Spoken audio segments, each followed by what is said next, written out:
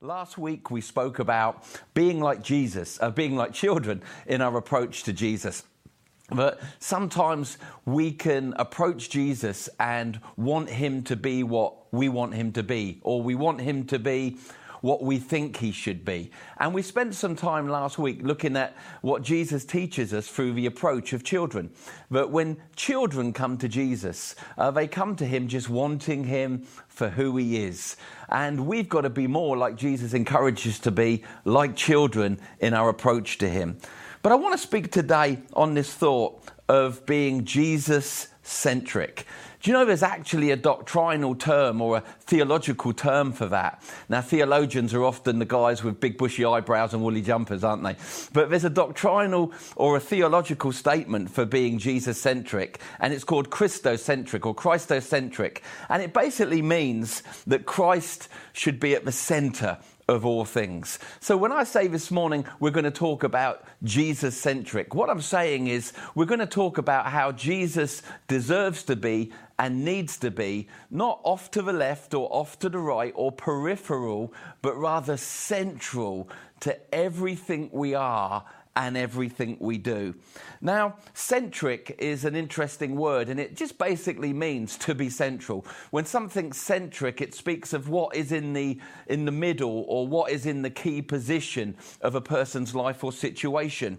And we've got many examples that are not uncommon to us when we use this word centric. You've heard the expression when somebody is egocentric. What does that mean? It means that they think of themselves first, that they're self-centered. When somebody's egocentric, it means that their ego or their well-being or them as a thing is in the center of all things. That somebody who's egocentric believes that the world evolves around them. But there's another example in business called customer-centric. If you've ever been in business or you are in business, sometimes they'll speak about a company being customer-centric. And again, what that means is they want to put the customer first. It's what the customer needs. It's what the customer thinks that's the key thing to what they're doing in business. So we can look at a personal example of a person being egocentric, where they're self-centered. They believe that everything evolves around them. The sun and the moon evolve around them. Sometimes in business, people can be customer-centric. In fact, any good business will be customer-centric. But also in this age in which we're living, another example is there's often a call for us to be PC-centric or politically correct-centric. And what people mean by that is that at the center of everything we do, we should be politically correct. Now, if you've been around me for any amount of time, you know that I'm certainly not PC-centric, but I am Jesus-centric. And I believe that we shouldn't be at the center of our lives. He should be at the center of our lives. We should make sure that the central place belongs to him alone. Now, for us as followers of Jesus, he is to be the center of all things. Now, you can take years trying to work that out, but you must reach that conclusion. If you're a follower of Jesus, if you've believed in Jesus, if you're a believer, then Jesus should never be off to the left in your life or off to the right or an added extra or something you do on Sundays. Rather, Jesus should be central to who you are, what you do, what you choose not to do. This needs to be more than a song, doesn't it? Sometimes in our worship, we can sing of Jesus being central. I'm reminded of a song that we've sung more recently where it says, Jesus at the center of it all. Jesus at the center of it all. Great song. Lovely that we're singing that song. But we have to ask ourselves a question. Is that more than a song in our life? Is Jesus the center of it all? Is he the center of our relationships? Is he the center of our finances? Is he the center of our view on things happening in life and in the world? Because if he's not, he should be. All I've discovered over the years is when Jesus is central to all things, when I'm living Jesus-centric with Jesus at the center of all things work as they should. Now, the Bible reveals that Jesus is centric or central to everything else in life, I love a verse that we read in Romans 11, verse 36, where it just makes this statement. I love this statement because it speaks of the supremacy, it speaks of the central position that Christ has, not will have, but has in life and in everything we know. It says in Romans 11, verse 36, "From him come all things, through him are all things, and all things come to him." If you read it, it's just a catchy statement. From him, through him, and to him are all things. When I read that verse, it reminds me that he's not over here to the left or to the right. But even in the universe, even in creation, even in everything we know, all things come from him. Why? Because he's central. All things come through him because he's central. And all things come to him because he's central. Now let's consider this a little bit more this morning in our time together and dare to subcategorize this a little bit, because it's a huge statement, isn't it? Jesus-centric. Let Jesus be at the center of all things. That's a massive statement. But in reality, we need to divide our lives up into sections, subcategorize, so that we can begin to ask ourselves, honestly, not out of guilt or condemnation, because there's no condemnation for those who are in Christ Jesus, but so that we can have a snapshot of our life, so that we can make sure that we're not just singing that in a song. Jesus at the center of it all. Great song, but is he? That's my question, not just to you, but to me today. Is he? Let's look at a couple of categories in our time together this morning. Jesus must and should be the center of our salvation. He should be central to our gospel message. When we're sharing the gospel, the good news to other people, Jesus should be central. It should be Jesus-centric, not work-centric based upon what people do or how people perform, but Christ-centric, Christocentric, Jesus-centric. Our gospel message that we believe and we share to others must have Jesus at the very center of it. Why? Because salvation, you see, comes through Christ alone. Salvation can't be achieved or attained through any other route. It comes through Jesus alone. He's the central part. Without Jesus, our salvation doesn't work. There is no way to come to the Father but through him. I know we live in a time where there's a deceptive sound going throughout the earth. It's always been around, but it's surfacing again, a sound that says all roads lead to God. I want to be blunt with you today. That's a load of rubbish. That is a load of rubbish. All roads do not lead to God. One road leads to God, and that road or that person is Jesus Christ. We can't afford to have anyone in our gospel message or what we believe about salvation. It's got to be Christ-centric, Jesus-centric, Jesus at the center of it, because he is the only way to the Father. You say, well, Brother Andy, that's a little bit narrow-minded, isn't it? Absolutely. And it needs to be, because the Bible says that broad is the road that leads to death and destruction, and narrow is the path that leads to life. There's one way to salvation. There's one way to remove the separation between God and man, and that's through Jesus Christ, his only beloved Son. There is no other name. Let me read to you from the book of Acts, where it says it even blunter than what I'm saying today. The book of Acts chapter 4, verse 12, simply says, salvation is found in no one else, for there is no other name under heaven given to man in which a person can be saved. I love the bluntness of that statement. Salvation is found, rightness with God, having your sins forgiven, being made right before God, having an assurance of everlasting life can be found in no one else. For there is no other name, not Allah, not Buddha, no other name, no other name. I warned you at the beginning, I'm not a politically correct person.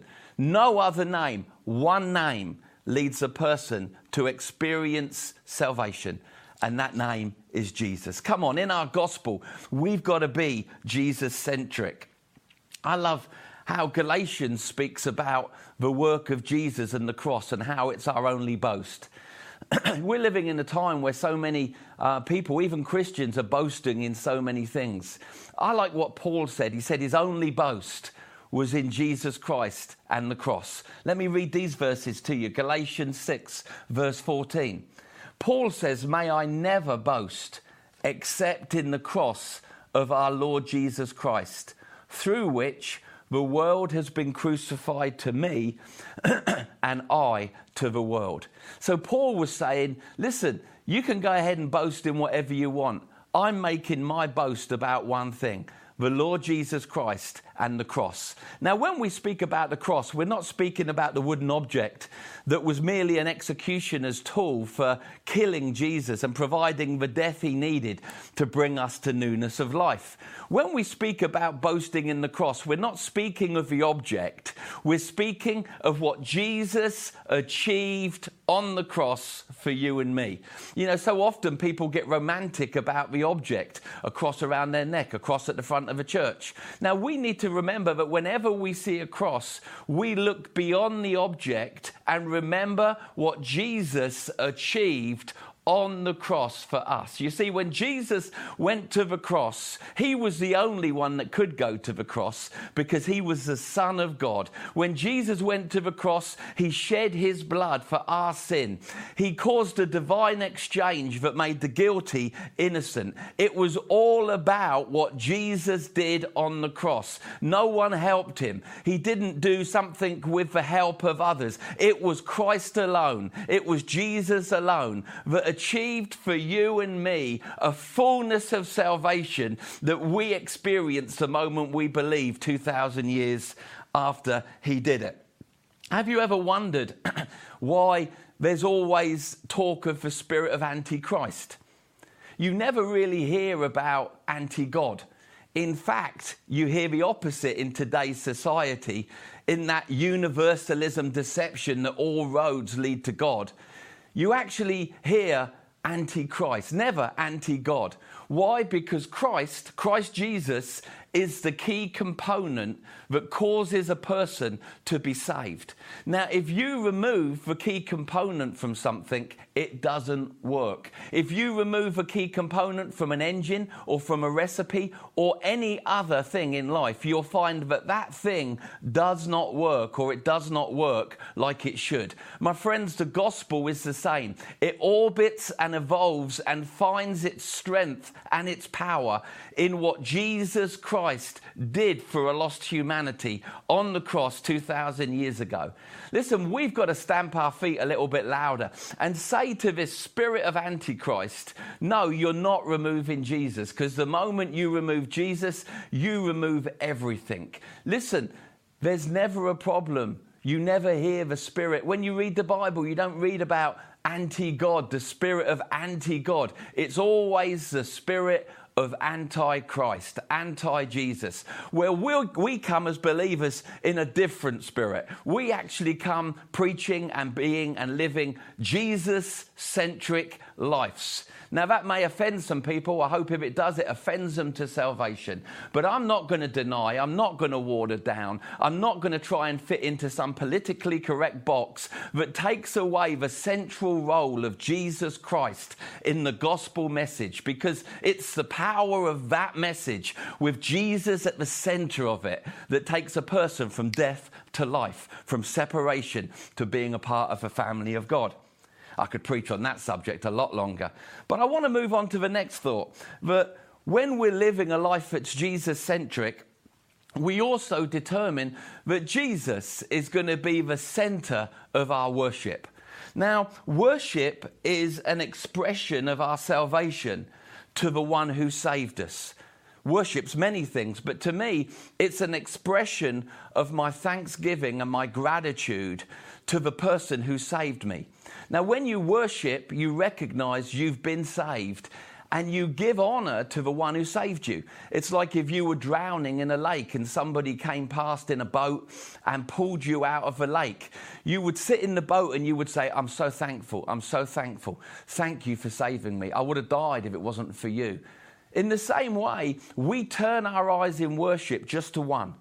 We don't worship angels. We don't worship people. We don't worship leaders. We don't worship bands. We worship one person, Jesus Christ. Jesus needs to be the center of our worship. Not off to the left, not off to the right, not we like a few songs, we love the way this one goes, we love the harmony of this. All of those things are peripheral and secondary to Jesus Christ being the center, not just of our salvation, but of our worship.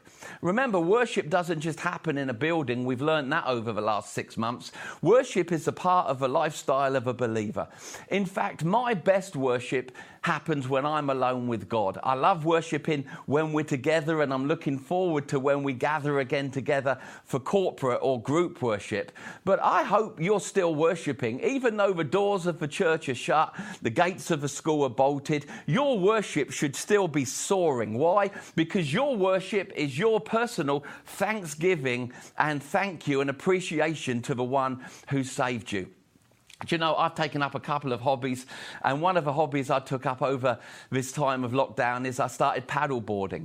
I love paddleboarding. Why? Because I can get myself out in the middle of an ocean, out in the middle of a harbour, and I can sing my face off to Jesus.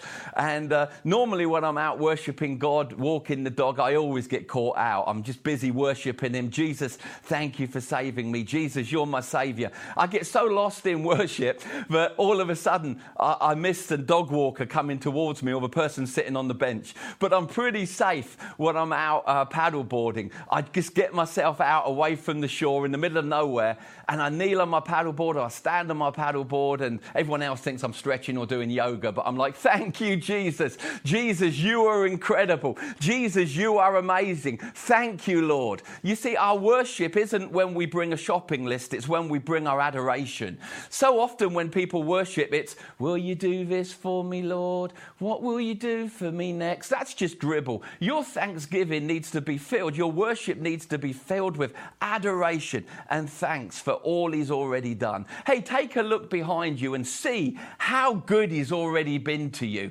And let the song of your worship be all about him, his victories, and those beautiful things. So worship is an expression of our salvation.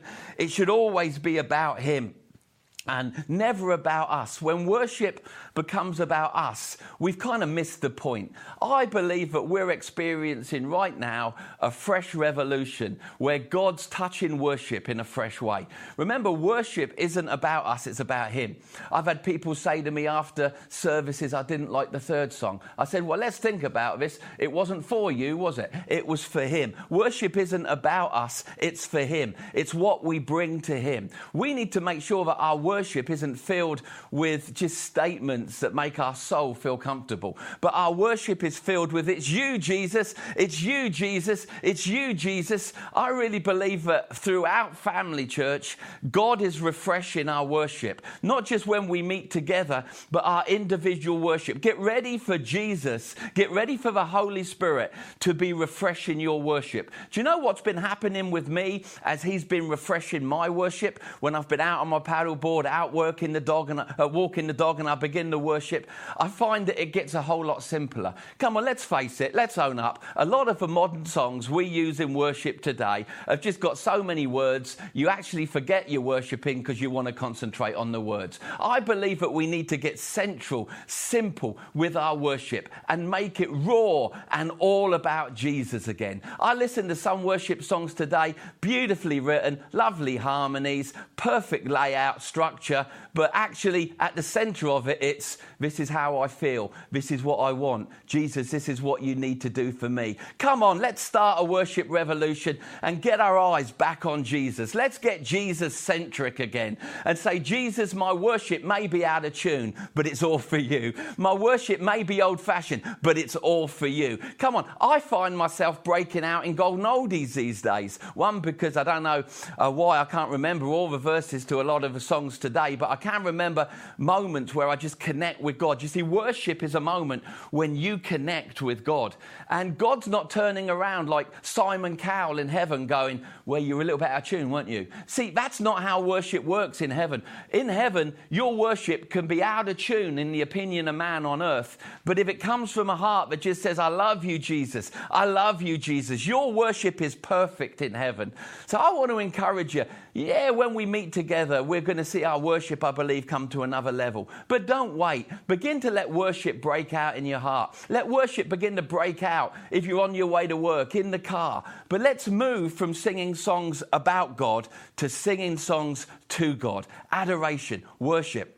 I love some of the classics. You know, sometimes I'll even break into just some of those golden oldies, like we did in conference this year. There was a moment where all of a sudden, it was off the back of Pastor Colin Urquhart teaching, when he made his confession that he liked some of the older songs because they were simpler but had Christ at the centre. You know, when he said that, a whole bunch of people went, yeah, we're kind of feeling that too. But all of a sudden, we just started to sing, hallelujah, hallelujah, hallelujah. You could feel the presence of God filling that room. Why? We were lifting our hallelujahs to God. We were saying, Jesus, we focus on you. Then in the simplest of ways, we just carried on. Lord, I love you. Lord, I love you. Lord, I love you. Lord, I love you. Come on, let's do this. Wherever you're watching right now, lift your hands. Come on, let's get crazy this morning. Lord, I love you. Lord, I love you. Come on, just let worship come from your heart. Lord, I love you. You say, well, this is a little bit awkward. No, it's not. It's people expressing their thanksgiving. Lord, I love. Lord, I praise you today. I worship you today. God, you're the King of Kings today. Lord, you be lifted up. Come on, let's put Jesus at the center of our worship. Now, don't hear what I'm not saying. I like a lot of the modern tunes. I like a lot of what modern songwriters are producing and giving us to worship along with. But let's never concentrate on things that are secondary. Let's be Jesus-centric in our worship. The simplest of songs sung out of tune that are dedicated from an earnest heart to the one who's seated on the throne are the songs that change the atmosphere. So I want to encourage you today to be a worshipper, not when you gather with others. Wherever you have a moment, begin to let worship come from your heart. Like I said before, not shopping lists. Lord, will you do this for me? Lord, this is what I need next. God, this is how I'm feeling. But just songs that says, Jesus, if you never did another thing for me, you've done more than enough for me to worship you all the days of my life. I really believe there's a move of the Holy Spirit upon the worship of our church and of our people at this time. Just jump in and begin to worship him like you've never have before. Now, our worship together is brilliant, but whether we're together or on our own, our worship should be Jesus-centric. To him, for him, about him. The final thing I want to look at today is we need to be Jesus-centric in the context of him genuinely being the center of our lives. He needs to be the center of our gospel message. He needs to be central to our salvation experience. He needs to be central to our worship. But in fact, he needs to be central to everything that we are. He's to be enthroned in our hearts. I was drawn to that word the last couple of days, enthroned. It's one of those words that if you keep saying it, it starts to not make sense in your mind anymore. Do you ever do that? Enthroned, enthroned, enthroned, enthroned. You see, Jesus is to be enthroned in our hearts and in our lives. Now, it says in Psalms 22, verse 3, that he's enthroned on our praises. Now, that's beautiful, isn't it? But Jesus is enthroned on our praises. Again, what's that encouraging us? Our praise is about Jesus. Our worship is about Jesus. But he's not just to be enthroned in our praise. He's to be enthroned in our hearts. Now, our hearts represent the center of who we are. If we think of that physiologically, if we think of that naturally, your heart, your blood pump, really is the central part of you. It doesn't matter how big your muscles are, how strong you are. If your heart says, I'm stopping now, nothing else matters. You see, your heart naturally is central to the fitness and the well-being of your physical body. But when the Bible speaks of our heart and Jesus being center or enthroned on our heart, he's not speaking about our blood pump. He's speaking about that central throne in our life where number one sits. I want to put to you today, as I want to put to myself, that none other deserves the throne of your life than Jesus. It doesn't matter who sat on it before. It doesn't matter who wants to sit on it now. Jesus Christ deserves the throne of your life. Jesus should always be enthroned in our lives, simply based on what he's done for us. Now, when we say he's to be enthroned, in saying that, we're declaring he should never be peripheral to other things. Or he shouldn't be, as we've said a few times now, off to the left or off to the right. Jesus deserves the central place of our lives, where everything comes from, everything comes through, and everything returns back to him. To enthrone, this is the definition that I read in the dictionary. To enthrone is to seat in a place associated with a position of authority and influence.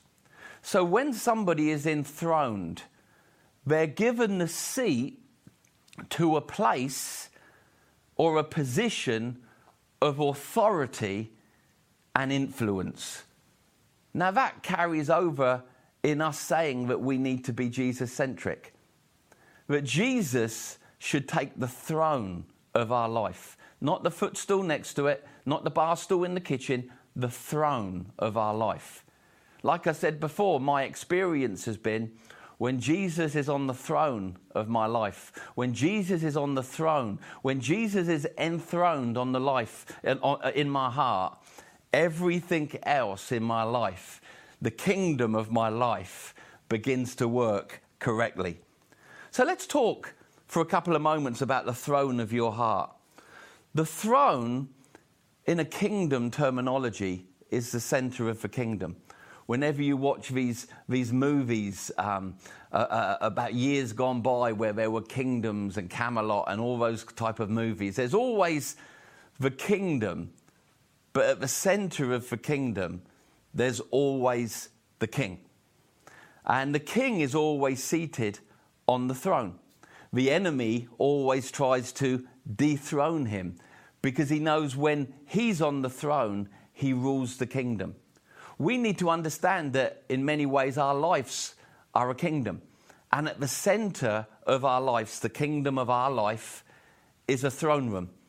And at the center of that throne room, everything else in our life orbits around it. At the center of that throne room is a throne. And that throne should belong to one person. And that's Jesus Christ. Jesus should be centric or central to the throne room or the heart of who we are. That leaves us with a very real question, doesn't it, today? Who is on the throne of our heart? I'm not accusing anyone, I'm just asking a very honest question today. Every one of us have a throne in our heart, that the thing that's central to us sits upon. Who's sitting on the throne of your heart today? Is it us? Are we us-centric? That whatever we do, whatever we put up with, whatever we give, orbits around us being on the throne of our life. And that doesn't make you egocentric. It just means you've never given your seat up to someone who deserves it more, Jesus. Sometimes we can be stuff-centric, can't we? I just need this, I just need that. And everything that drives us, everything that motivates us is about getting something we haven't got, or getting something that our neighbour just got, or getting a car like the guy across the street. But when you wake up in the morning, the sound coming from the throne of your heart is, I need stuff. Listen, Jesus should be on that throne. Our first thought in the morning should be about the one who's seated on the throne. Our last thought at night, the one who's ruling from the throne room of our life. Sometimes I've seen people allow relationships take the throne. Now, don't get me wrong. There's other key positions in our life that other people deserve, that other people should belong to. But no one should take the throne of your life apart from Jesus. Again, you say, that's very narrow-minded, Andy. Listen, my friend, it's the only way to live. If you give God 20%, all he has to work with is 20%. Give him 100 and he'll turn your life around. A lot of the time when I'm talking to Christians that are blaming God for what he hasn't done, it's amazing when you speak to them a little bit further, you realise that actually they only gave him 20% or 30% of their life to work with, and they're wondering why they're not experiencing 100%. The problem's not him. My friends, let's be Jesus-centric. Let's not allow any other thing, any other person to sit or be enthroned on that central part of who we are. Christ alone, Jesus alone. Now, the Bible says in Colossians 3, verse 1, that Jesus, we are in Christ and he is enthroned in heaven. That's wonderful, isn't it? Death couldn't hold him. The grave couldn't claim him. On the third day, Jesus rose from the dead. He then ascended to heaven, and the Bible says was enthroned on the right-hand side of the Father.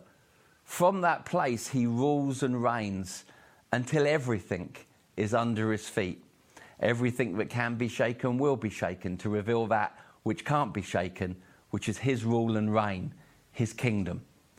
So it's great that the Bible reveals to us that Jesus is enthroned in heaven at the right-hand side of the Father. But my challenge today is more of a personal one. He may be enthroned in heaven, ruling over all things, but is he enthroned in you? Is it time for you to look at what's sitting on the throne of your heart? And if stuff is on your throne, move it to the left. If other relationships are on the throne of your heart, move them to the right. If you are sitting on the throne of your life, it's time to get up and give that seat to the one who deserves it. Why does he deserve it? Because he's your Saviour. He's the one that took you from death to life, from separation to being a part of the family of God. He's our deliverer. He's our Saviour. He's our healer. He's our coming King. Everything we are, we owe to him. We need to allow his lordship not just to be on the thrones outside of us, but firstly on the throne that's within us. So I want to encourage you today. Come on. In a world where they're trying to remove Jesus, in a world where they're trying to remove Jesus from school, where they're trying to remove Jesus from church, where they're promoting an anti-Christ or an anti-Jesus spirit, let's begin to make some news. Let's begin to make some noise. Listen, I'm a follower of Jesus Christ, and I am Jesus-centric. He's the centre of my salvation. He's the centre of my worship. And he's the centre of my life, seated, enthroned within. As followers of Jesus, we can't afford to have a take it or leave it mentality, a take him or leave him mentality. Rather, we need to ever be saying, Lord, if there's another area of my life where you're not Lord, then be Lord. We shared a couple of weeks ago that repentance isn't about turning away from our wicked sins alone, turning away from our wicked ways alone, but also turning to him, now saying your ways and your will in my life. In the same way, as we walk with the Lord, it's amazing how the Holy Spirit would ever so gently put his hand on an area in our lives and say, can I now be Lord of that? Will you enthrone me over that area of your life? I want to encourage you. I've got this right and I've got it wrong. But the good thing with God is you get there in the end. Do it quick. Let him be Lord of all, not Lord of bits.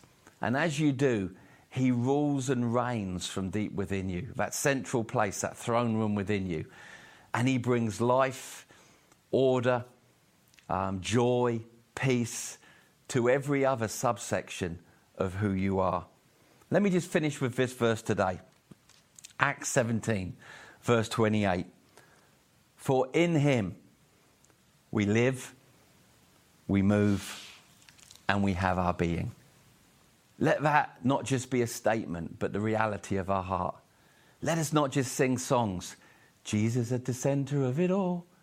But let's say, yes, Jesus, you are, and I always want you to be at the center of everything I am and everything I do. Maybe you're watching today and you say, brother, you're out of control. Correct, I am a Jesus freak. I am Jesus-centric. I believe that Jesus provides every answer for every question that's being asked. But Jesus shouldn't be something that's a part of our Sundays, but rather he should fill every moment, every thought. Come on, join me as I become and you become ever more Jesus-centric. Jesus at the center of it all. Maybe you're watching today and you've never given your life to Jesus. Maybe you're watching this broadcast and you're saying, yeah, it's time. I've lived for other things. That's okay, we all have. I've put other people in front of Jesus. That's all right, I've done that too. Listen, today's the day to become Jesus-centric.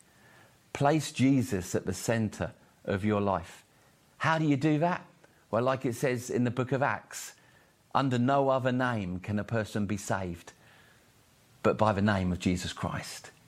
We're going to pray a short prayer in a couple of moments. And we're basically going to pray and say, Jesus, we believe you are the Son of God, that you died on the cross for us 2,000 years ago, that you died and you gave a perfect price to own everything that we are. Jesus, come into my life now. Be enthroned in my life. I don't want you to sit to the left or to the right. No, Jesus, take the throne of my life and begin to turn this life around. The moment you pray a prayer like that, you haven't got to ask twice. Jesus will move. The Holy Spirit will come and fill you up. I want to lead you in a prayer today. And maybe you're watching this and you've never prayed this prayer. You don't have to pay penance. You don't have to prove yourself. One prayer. The Bible says one prayer. What must a person do to be saved? Believe on him. Believe on him. Confess that he's your Savior. It's a done deal. But maybe you're watching today, and I believe there are some people watching today, and you would be what some would call backslidden. That means you once walked with him, but something stopped you. Maybe you got offended or distracted. Listen, Jesus is calling you back today. Jesus wants to come and sit on the throne of your heart again and make all the things that don't make sense again. But he won't violate your free choice or your free will. Will you choose him today? I'm going to lead you in a prayer. And if you've never prayed this prayer, or you've been away from God, or even as you're searching your heart today, you say, I need to make a fresh commitment to God. Just when I say amen at the end, say amen. And everything we pray in this prayer becomes yours also. Father, thank you for sending Jesus, your only beloved Son, to die for me on the cross as full payment for my sin. Thank you that when I place my faith in Christ, I'm born again. Old is gone, new comes. Thank you that my sins are forgiven as far as the east is from the west. So far you remove my transgressions from me. Thank you that I become a new creation, innocent in your sight, just because of your grace and your mercy. Jesus, I receive you as my Lord and Saviour. Right here, right now. Come and sit upon the throne of my heart. Begin to rule and reign over everything my life represents. Lord, I thank you today for saving me. Amen. That's it. Just say that word, amen. Maybe you're watching this on catch up. It doesn't matter if you're here live or you're watching late. Just say amen. The moment you say amen, you own that prayer and something fresh is activated. Listen, if you prayed that prayer today, would you contact me? Would you send me an email? Would you contact me at andy@family.church? I've got this book written by my dear friend, Pastor Colin Urquhart. We just want to send this to you free, and it's just simply how to know Jesus, the next steps that you can take, understanding what you just prayed and what just happened. Love to send you a copy of this if you'll just contact me. Remember, just contact me, send me an email, andy@family.church. Listen, I hope you've enjoyed today and our time of praise, our time of worship, and gathering around the Word together. Our conclusion is simply this: Jesus at the center of it all. Let's be Jesus-centric. God bless you.